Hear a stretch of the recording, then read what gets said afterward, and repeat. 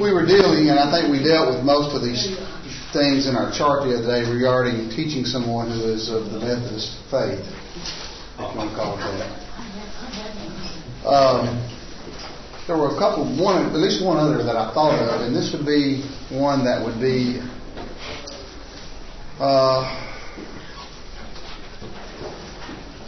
in connection with the idea of Bible knowledge. One thing you may have to deal with is having a person not being distinguished between the Old and New Testaments. And they may go back to the Old Testament and pull out commands that were part of that law, definitely things that may sound very strange to us today, or to them today. And there were laws which, they were forbidden of eating certain things, they were forbidden to even wear certain types of clothes, if my memory is correct. They were things that were particular to that law. Well, what will happen is that a person will go back and they'll read those things and they'll sound so outlandish, and they won't make the proper distinction between the Old and New Testaments. So what that causes them to do is to interject this idea of, in addition to Scripture, experience, faith, and reason, and use that to just throw out any part of the Bible that they disagree with. And I'll be honest with you, in doing a little bit of research, looking at, in fact, I typed in scriptural authority. I did a Google search. And one of the first links, I want to say the third or fourth link that came up was a discussion of, I believe, someone who was in the Methodist Church, and he was dealing with the subject of homosexuality, and he was arguing in favor of it based on their quadrilateral approach to theology of faith, and that was based on Scripture, tradition, reason, and experience. And he was using those things. Well, this is our heritage. This is the way we interpret. And he was basing it on that, and he was using that as a means to justify that practice. So you can see where that leads. What can we do? We need to be inviting people to a Bible study and getting the Word of God in front of them. The Bible does claim that it is quick and powerful. I'm afraid some of us, and I definitely include myself in this, I'm afraid we're just waiting on people to walk in the door and start asking questions. And, occasionally that does happen. But we're to be out teaching. We need to emphasize the entire Bible approach. It's one continuous story, but then there is a division between the two covenants. We need to show examples of conversion. What did people do? When did they do it? I think Melissa and I were talking after class the other day, right? After services the other day. They did it the same hour of the night. They were baptized then. The Bible emphasizes that. We need to show how the local churches were organized, what their practices were. Why is it important that we follow that pattern? And we need to go into the subject of authority, and that's one that's really at the crux of the matter. People have to understand that God does expect us to follow His patterns. We need to show what really constitutes faith. We need to be examining our own positions. Hopefully we never hit a point that we just think we've got it all figured out, and this is something I've always believed, and therefore I'm not going to re-examine it. We need to be re-examining ourselves. And I don't mean going and doubting everything that we know that is valid from the Bible, but we need to be people who study the Bible and re-examine ourselves in terms of what the Bible teaches. Make sure we're not practicing things we shouldn't. Make sure we're not binding things that we shouldn't. And as I've already mentioned, we're commanded to go out into the world and teach. We will be judged according to that. And one thing, I think I fell into this category sometimes. We're not trying to win an argument with someone. We're not trying to just make people believe like us, simply for that sake. We're not trying to win people over just to our way of thinking for that sake. We're trying to convert people to Christ. We're trying to make disciples of Christ. And we need to be wise in how we approach people. We need to have our speech seasoned with salt. And we need to try to approach people and deal with them in a kind manner, in an understanding manner. We're not trying to win an argument. In a sense. There is an argument in a sense for truth. We are arguing for truth, and I wouldn't dispute that at all. Brother Lieber gave me a couple of books that he had, that one of which was the Methodist Episcopal Church South. This is the Discipline from 1930. And I pulled out one particular subject, and there's probably a lot of things we could have. I just didn't have time to read it a lot, but it was interesting. You notice in 1930, look at what we circled here.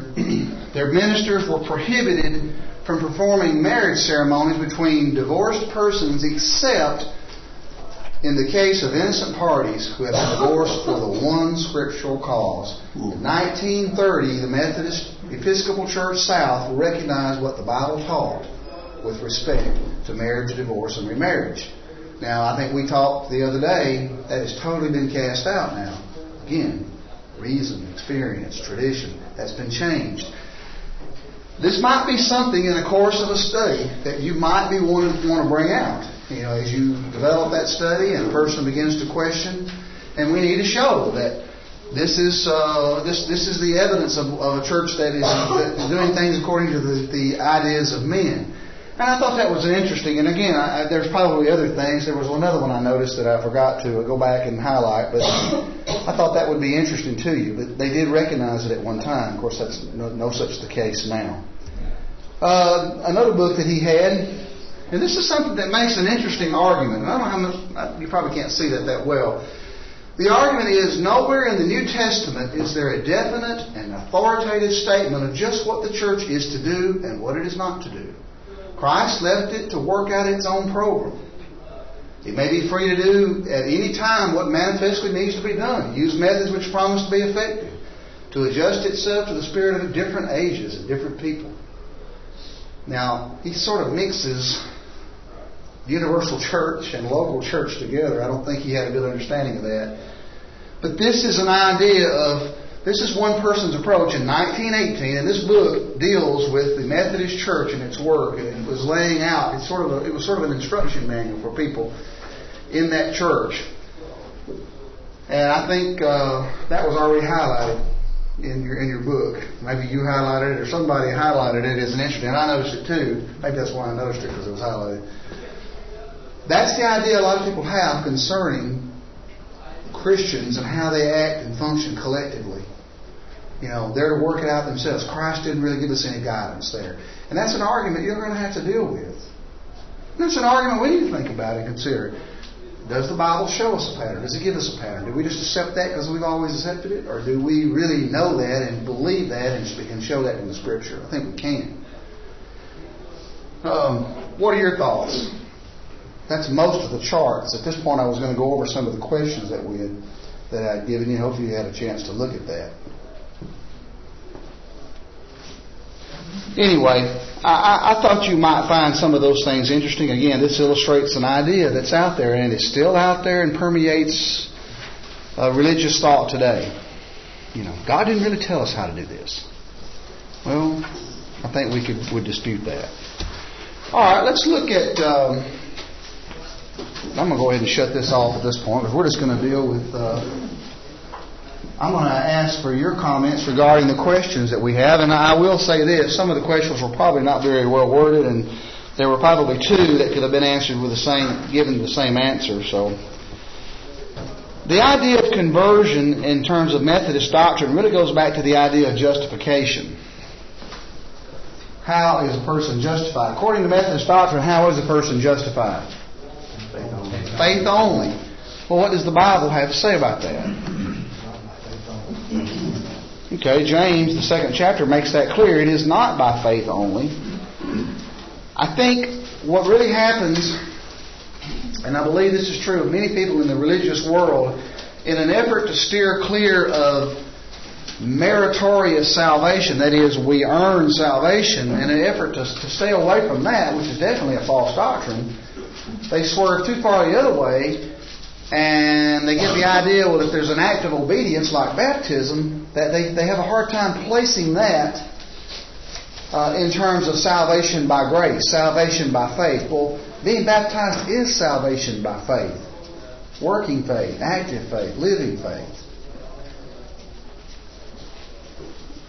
What did you have here? Does anybody want to make a comment about what they said? Without faith, baptism would be useless. Without, faith is the basics of the whole thing. That's the first thing you've got the second thing, really, you've got to hear the word and believe it. When you believe it, then you develop your faith. You know, well, I had a thought, and I totally lost it. We see plenty of examples of people being saved and what they did, and baptism was definitely a part of that.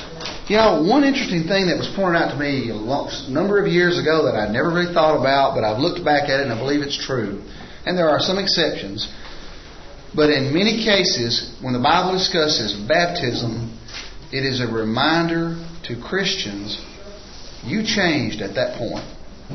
That's the point in which you changed. And a lot of times in my way of thinking, I thought, well, is that really right? But if you look at the different examples, these letters to Christians that we talked about and that we emphasize in our Bible approach and studying, that's the point. He's talking to Christians. You made a change right there. And that's a powerful argument. And of course, we do have some examples where people were commanded. We have, such as the eunuch, when he obeyed. In Acts 2, we had commands. But a lot of times, and Paul recounting his conversion of what happened there in Acts 22. So anyway, I thought that was an interesting point. When they talk about he that believeth and is baptized, Acts 2:38, Mark 16:16, when you consider, when they talk about somebody being saved, they mention both. That's right. All right. Romans chapter 6 talks about the change that has to take place. You know, the difference, the old man and the new man. You obeyed from the heart that form of doctrine, being then made free from sin. You became the servants of righteousness. So, and when we see examples of conversion in the Bible, we see a very big difference between those and when they obeyed the gospel and what they did versus what we see in Methodist doctrine versus what we see in a lot of denominational doctrines. All right, what about some passages that prove the need for Bible authority? You know, how would you answer that argument we showed a minute ago? You know, did God just leave it up to us to decide however we would do in terms of our religion? Maybe there are some things He didn't tell us what time to meet on Sunday, but in terms of our practices, did He give us, do you have a way of basing and showing and taking the Bible and say, okay, here's why you need to have authority? Matthew 7 points it out in verses there, verse 21. I've got written through verse 23, but verse 21, he that doeth the will, not everyone who says, Lord, Lord, to me. Okay. Do it. It's not just merely a matter of having a good attitude, but that illustrates in that passage is that there are going to be those in the judgment who actually had a thought that believed that they were doing what God said, and in reality that He never knew them, if I'm quoting that passage right.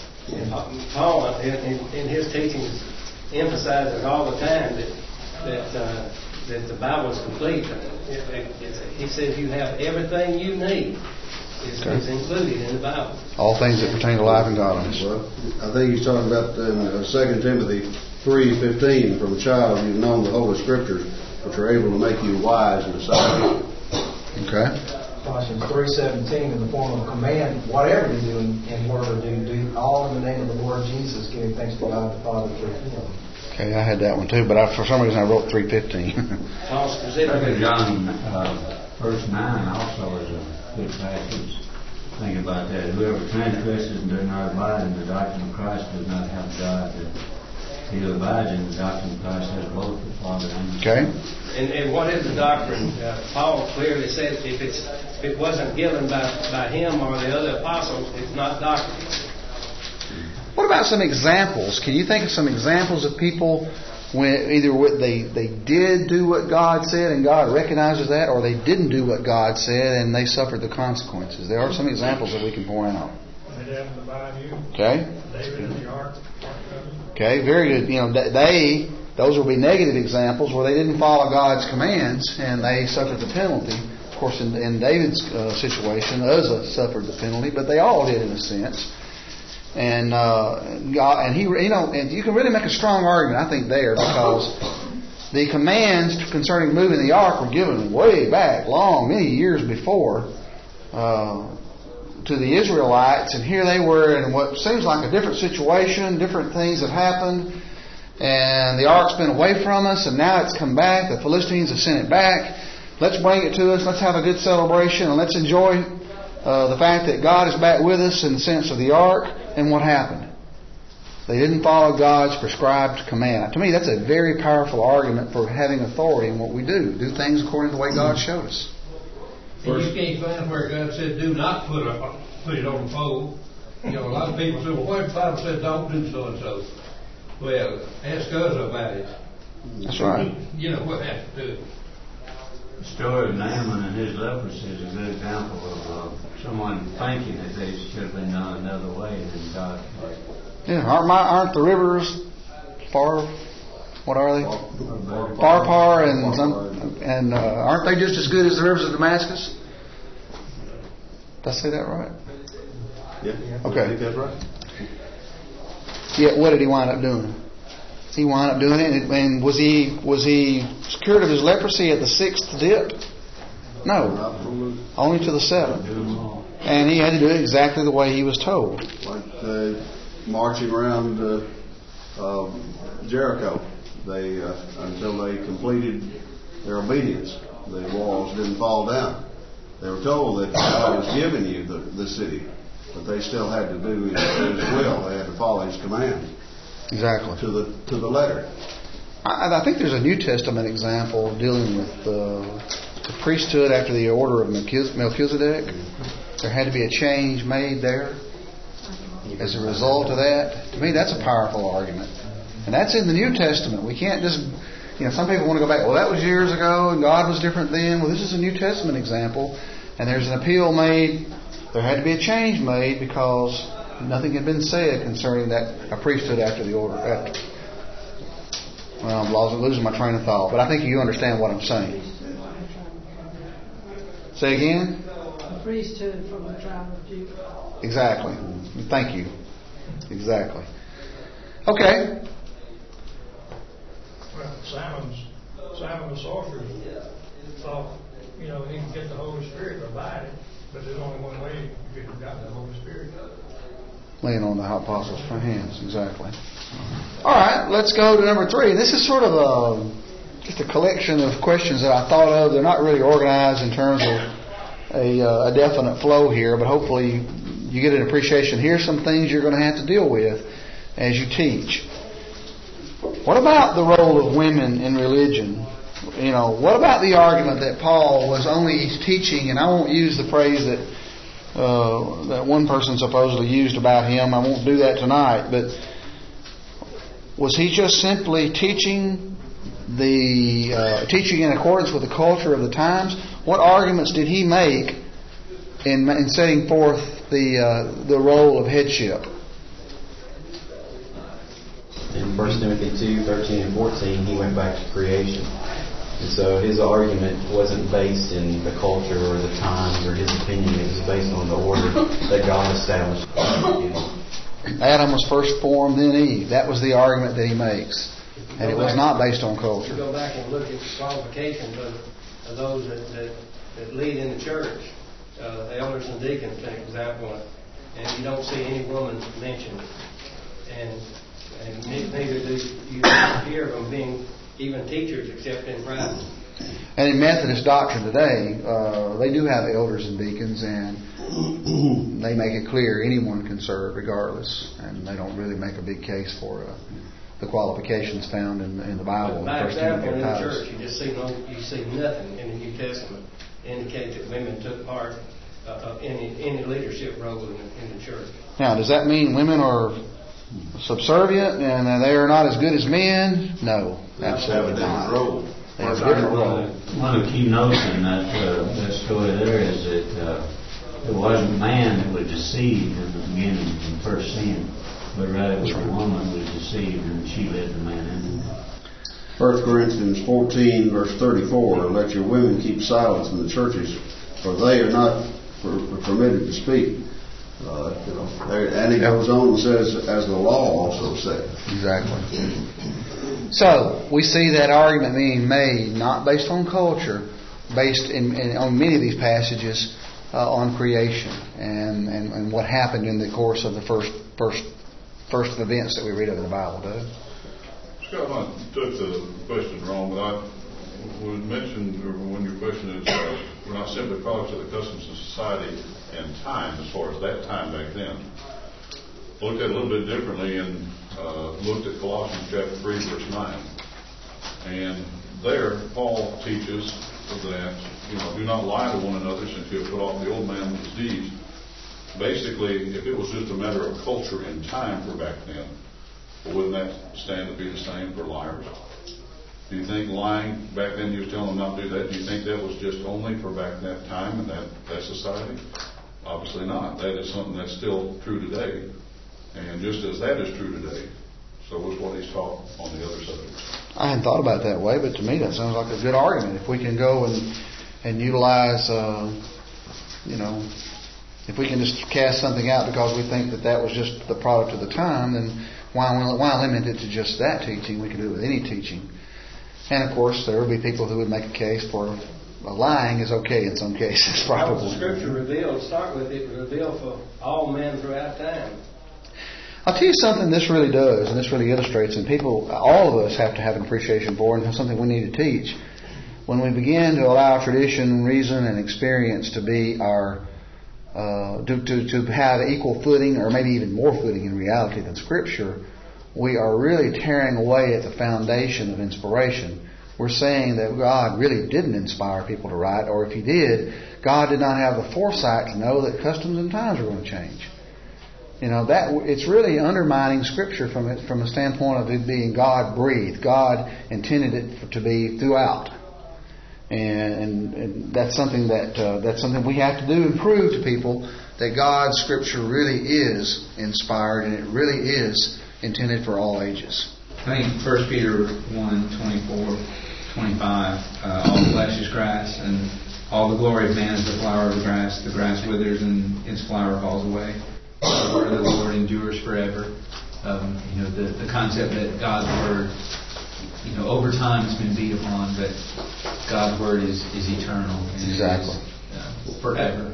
It's timeless. That's the reason He had His 12 apostles as witnesses. Not only were they witnesses, but the word would be revealed to them in God's. Okay, and that'll fit in just a minute with one of our other questions.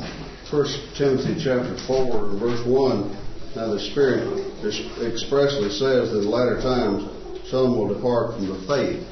The faith has been established, but in latter times people will depart from it. Exactly.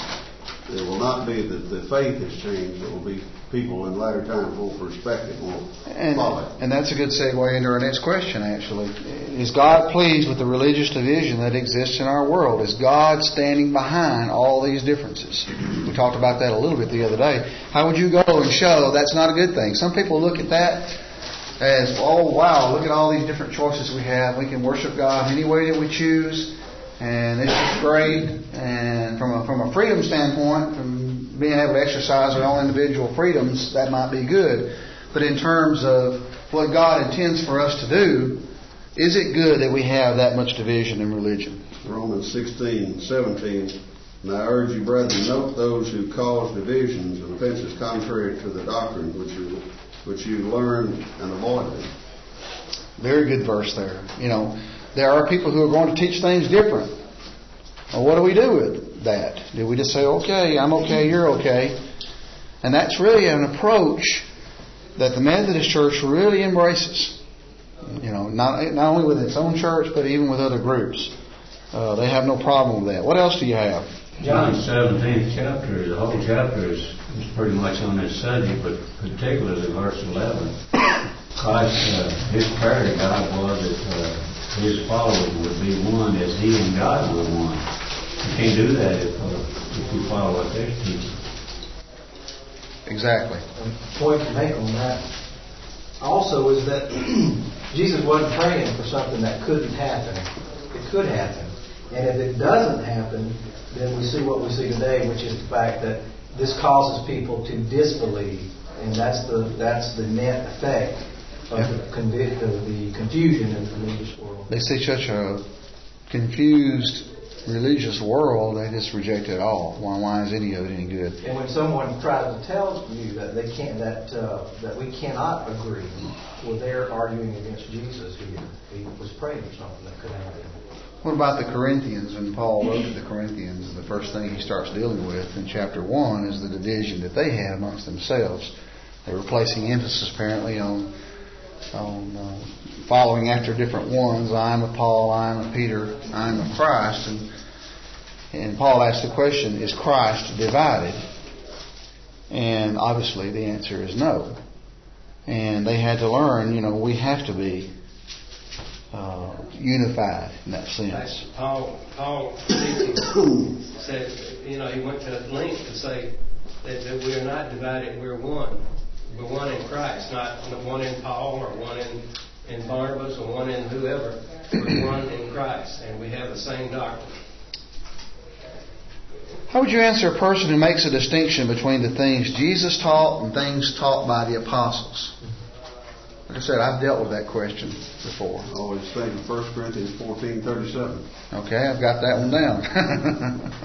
What does that say? It says that the person that thinks he is, I probably ought to read it so I get it accurately, but I think I know the general idea of it. If anyone thinks himself to be a prophet or spiritual, let him acknowledge that the things which I write to you are the commandments of the Lord. And didn't we just talk about another subject in that same chapter, just prior to that, dealing with the role of women? Mm-hmm. And yet people want to reject that, and yet in that same chapter, of course they didn't divide them into chapters then, but in that same series of words, in that same context almost, Paul makes a point. Anybody thinks he's spiritual or is a prophet, let him acknowledge the things I'm writing are commandments of the Lord. So it's interesting that it just happens to be right there. If my memory's correct, is that right? I thought I had looked at that. John chapter 14, verse 26, and also 15:26 makes it clear when Jesus was teaching his disciples that he would lead them, but he would send the Comforter.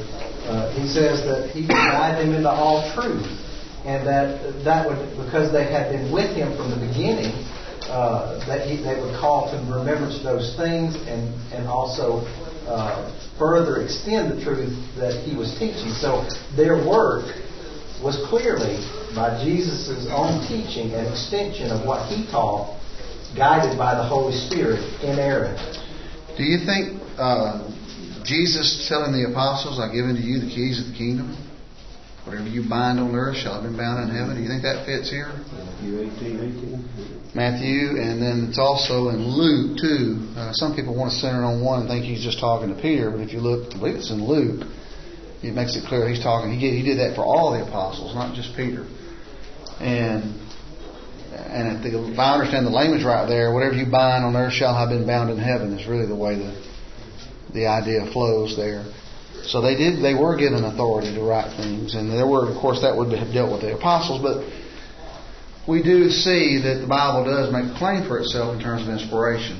That is, God breathed. God is the one who is guiding these scriptures. And the connection with what I believe it was Greg was talking about a while ago from John chapter 14 and 16.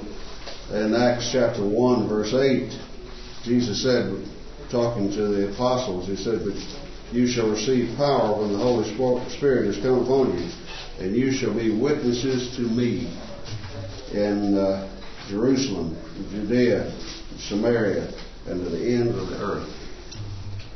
Another one that I like is Matthew 2:40, where Jesus says this. He says, "He who receives you," speaking to his apostles, "receives me, and he who receives me receives him who sent me." So when we accept the apostles, the word, we're not only accepting Jesus' word, but the words of the Father. And the other interesting thing about this is, if you want to dispute what the apostles say, then you don't have what Jesus says either, because they're the ones who wrote it down. Exactly. So you can't get to Jesus except for through the apostles. That's a good point. All good points. Okay, well, how would we deal with the subject of, what really constitutes baptism? How do we deal with that? How do you make the point that Baptism is by immersion according to the Scriptures. Acts 8:38 about the best passage I know of him. Okay. So what's the point being made there? That's when Philip teaching the eunuch. Says they both went down into the water and he baptized him. And they obviously didn't go down into a little bowl, did they? I had that one too. Somebody else was going to make a point. That's okay. Go ahead. The eunuch probably had some water with him, enough water to sprinkle with, don't you suppose? He was driving his chariot down through the desert. I remember many years ago discussing with some men who were Lutherans. This was in Coleman, so there were a lot of Lutherans around there, a lot of Catholics too. But anyway, the guy was arguing that I guess he had learned this from his pastor or something, that not enough water around there to dip anybody in. But if he had if it had just been a matter of sprinkling, he would have had water driving down through there. Someone of his position, he would have had water along with him. He wasn't dependent on finding it. Anyway, he would have had enough to just pour it in Philip's hand and sprinkle it on his head. He said, "See, here's water. What doth hinder me?" They stopped. They went down into it. They came up out of it. Okay, very good. Somebody else was going to make a point a minute ago too. Somebody right in there. Maybe it's already been made. Romans 6 is a burial. Okay, it is a burial. What about the word itself? Yeah, it just means dip, plunge, immerse. If I have read, and I have no way of confirming this, but this is from a source I trust, that when the English version started being made, that instead of translating it just saying immersion or immerse or dip, there was a problem there because that wasn't being practiced, so they transliterated the word, made a Greek word into an English word, and just called it out of baptizo, and made it baptism or baptize, because that posed a problem, because people didn't practice immersion or dipping. But that's just literally what the word meant. When a Greek person heard that word, that meant to dip or plunge. In John chapter 3, where it talks about John the Baptist, as he was baptized, he was not baptizing for the same purpose, but as far as the meaning of the word. He said he was baptizing in Enon, near to Salem, because there was much water there. Yeah, I had thought of that. It was a matter of just a few drops. Why much? Okay, good comments. What if you are a part of a group of people that are, say, you're part of a church, using church in the sense that they do, and they have all these official positions, but you say, well, I don't agree with that. Is that a problem? Do you think God will hold you accountable for this? How would you answer that kind of thing? I tell you what, I attended the Church of Christ when I was a teenager, and I was told whatever the elders decided to do, that was right. Concerning orphans' homes. Mm-hmm. So it's the same thing. It is. It's the same principle. One person will say, well, but what if you're a part of a group and you recognize clearly, okay, the church position on this is wrong, but I don't agree with that. I don't care what they say. But you're still going and you're still a part of that. Is that okay? I think part of the problem is you look at passages like 2 John verses 10 and 11, where it talks about whoever greets him, being a false teacher in this case, shares in his evil deeds. There's this idea of fellowship that whether it's through money or through any form of support, whenever we join in and work with someone, or a church in this case, if they're teaching or practicing something that's wrong, then we become partaker of it. We're associated with and we become partaker of that sin. Exactly. You gonna make a point, Mr. Chairman? I think covers that pretty good. Blind, they're both following. That's a very good comment. Exactly. We're following along, right along with it. We may say we don't agree with it, but we are a part of it. And of course, what Trevor said, we are endorsing it. We're embracing it. And to me, that's not a good argument. I believe there are people who will make those arguments. Well, I don't believe that. Well, you're still a part of it. You're still fellowshipping it. You're still contributing your financial support to it. You're still a part of that system. All right.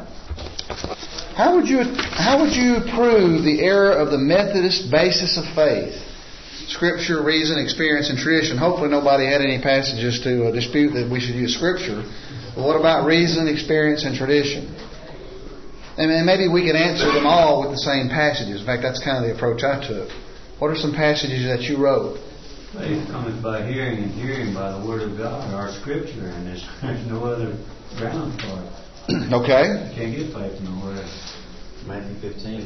Look at the way Jesus dealt with the Pharisees there. If tradition transgresses God's Word, then its tradition is to be tossed. Right. In vain do they worship me, teaching his doctrines the commandments of men. Okay, I had that one too. You made the commandment of God of no effect by your traditions.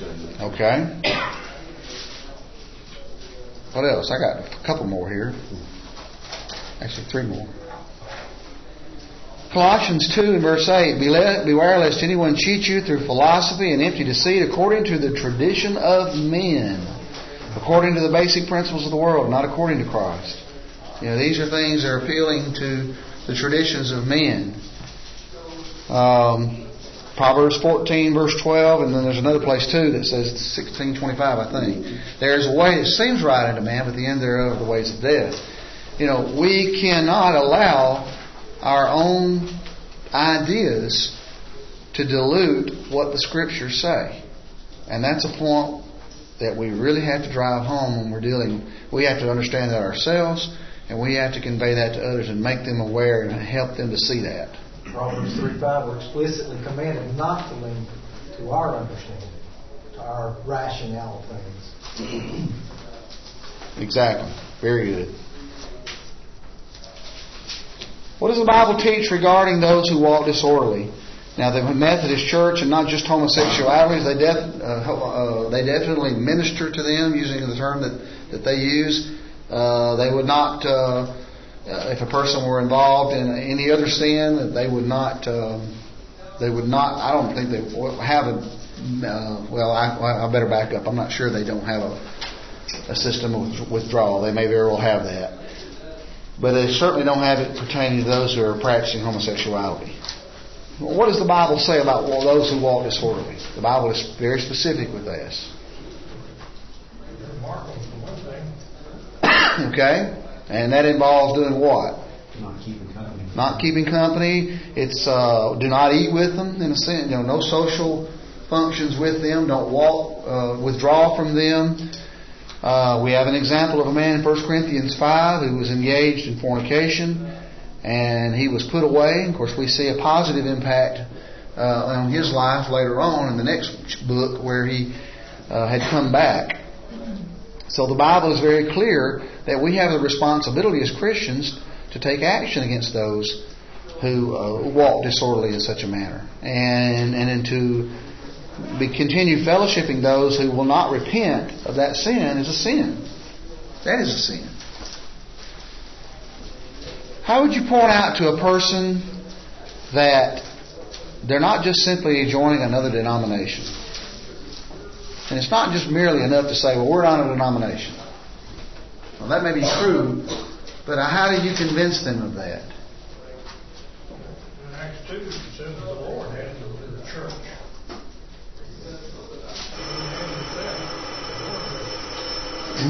Ephesians 4, one body. Okay. One head, Ephesians 1:22 and 23, put all things under Christ, and get Him to be the head of the church. We don't have any other head over our church than Christ. If we do, I'd like for them to point out. Okay. Matthew 16:18. I will build my church. Okay. One church is missing. This is kind of a part of one of our other questions. When they use church, they use it 3 different ways. They use it in a local sense like we do. They use it in the universal sense, much like we do. The composition of it would be a different idea. But in terms of all the saved, that's really what church means. In the use of universal sense, it's everybody who's ever been saved. But they have a third way of using it, and that's the Methodist Church. That we wouldn't recognize that way of using it. They had a very institutional sense. That is an institution that they have that makes up part of all the saved. and they see that as the Methodist Church institution, and the Church, Catholic Church, and so forth. Whereas the Bible, of course, doesn't have that idea at all. And we need to make sure that we have all that. We can show that in the Scriptures, that when you become a Christian, you're called out of sin. You become part of God's assembly of everybody who's ever been saved. And that's really, when the Greek person heard that word, he thought of an assembly. And it's God's, and God, I think, uses it in a special sense, God's assembly of the saved. And that's something we need to drive home when we deal with that. I think we've probably covered about as much as we can cover. I think the first bell's rung, and the other one will in any second. Real quickly, what about those who really have difficulty accepting the truth because of reactions of family, friends, and family members? What did Jesus say? You love father and mother more than me, not worthy of me. And that's a very powerful verse. And I know somebody that may think quite a bit. And she kept thinking about that verse and thinking, well, I can't allow my own feelings to cloud what I know I need to do. And when Jesus says that, he had a good reason for saying it, because he knew people were going to be put in that situation, and we have to come on down on his side. I hope this class has helped you. It's helped me to go back over and look at a lot of this. We need to be getting out and teaching people. We don't need to just sit here and wait on somebody to walk through the door and start asking questions. We need to be asking people to study the Bible. And I'm talking to me as much as I am to any of you. So, anyway, I hope you've enjoyed the class. It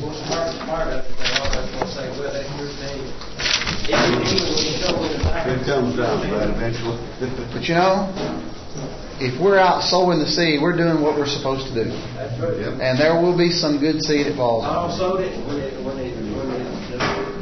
land was there, and he shook the dust off his feet and moved on. When they hear it, they're responsible. For the 7 million people in the world don't have time to just stay with one verse all the time.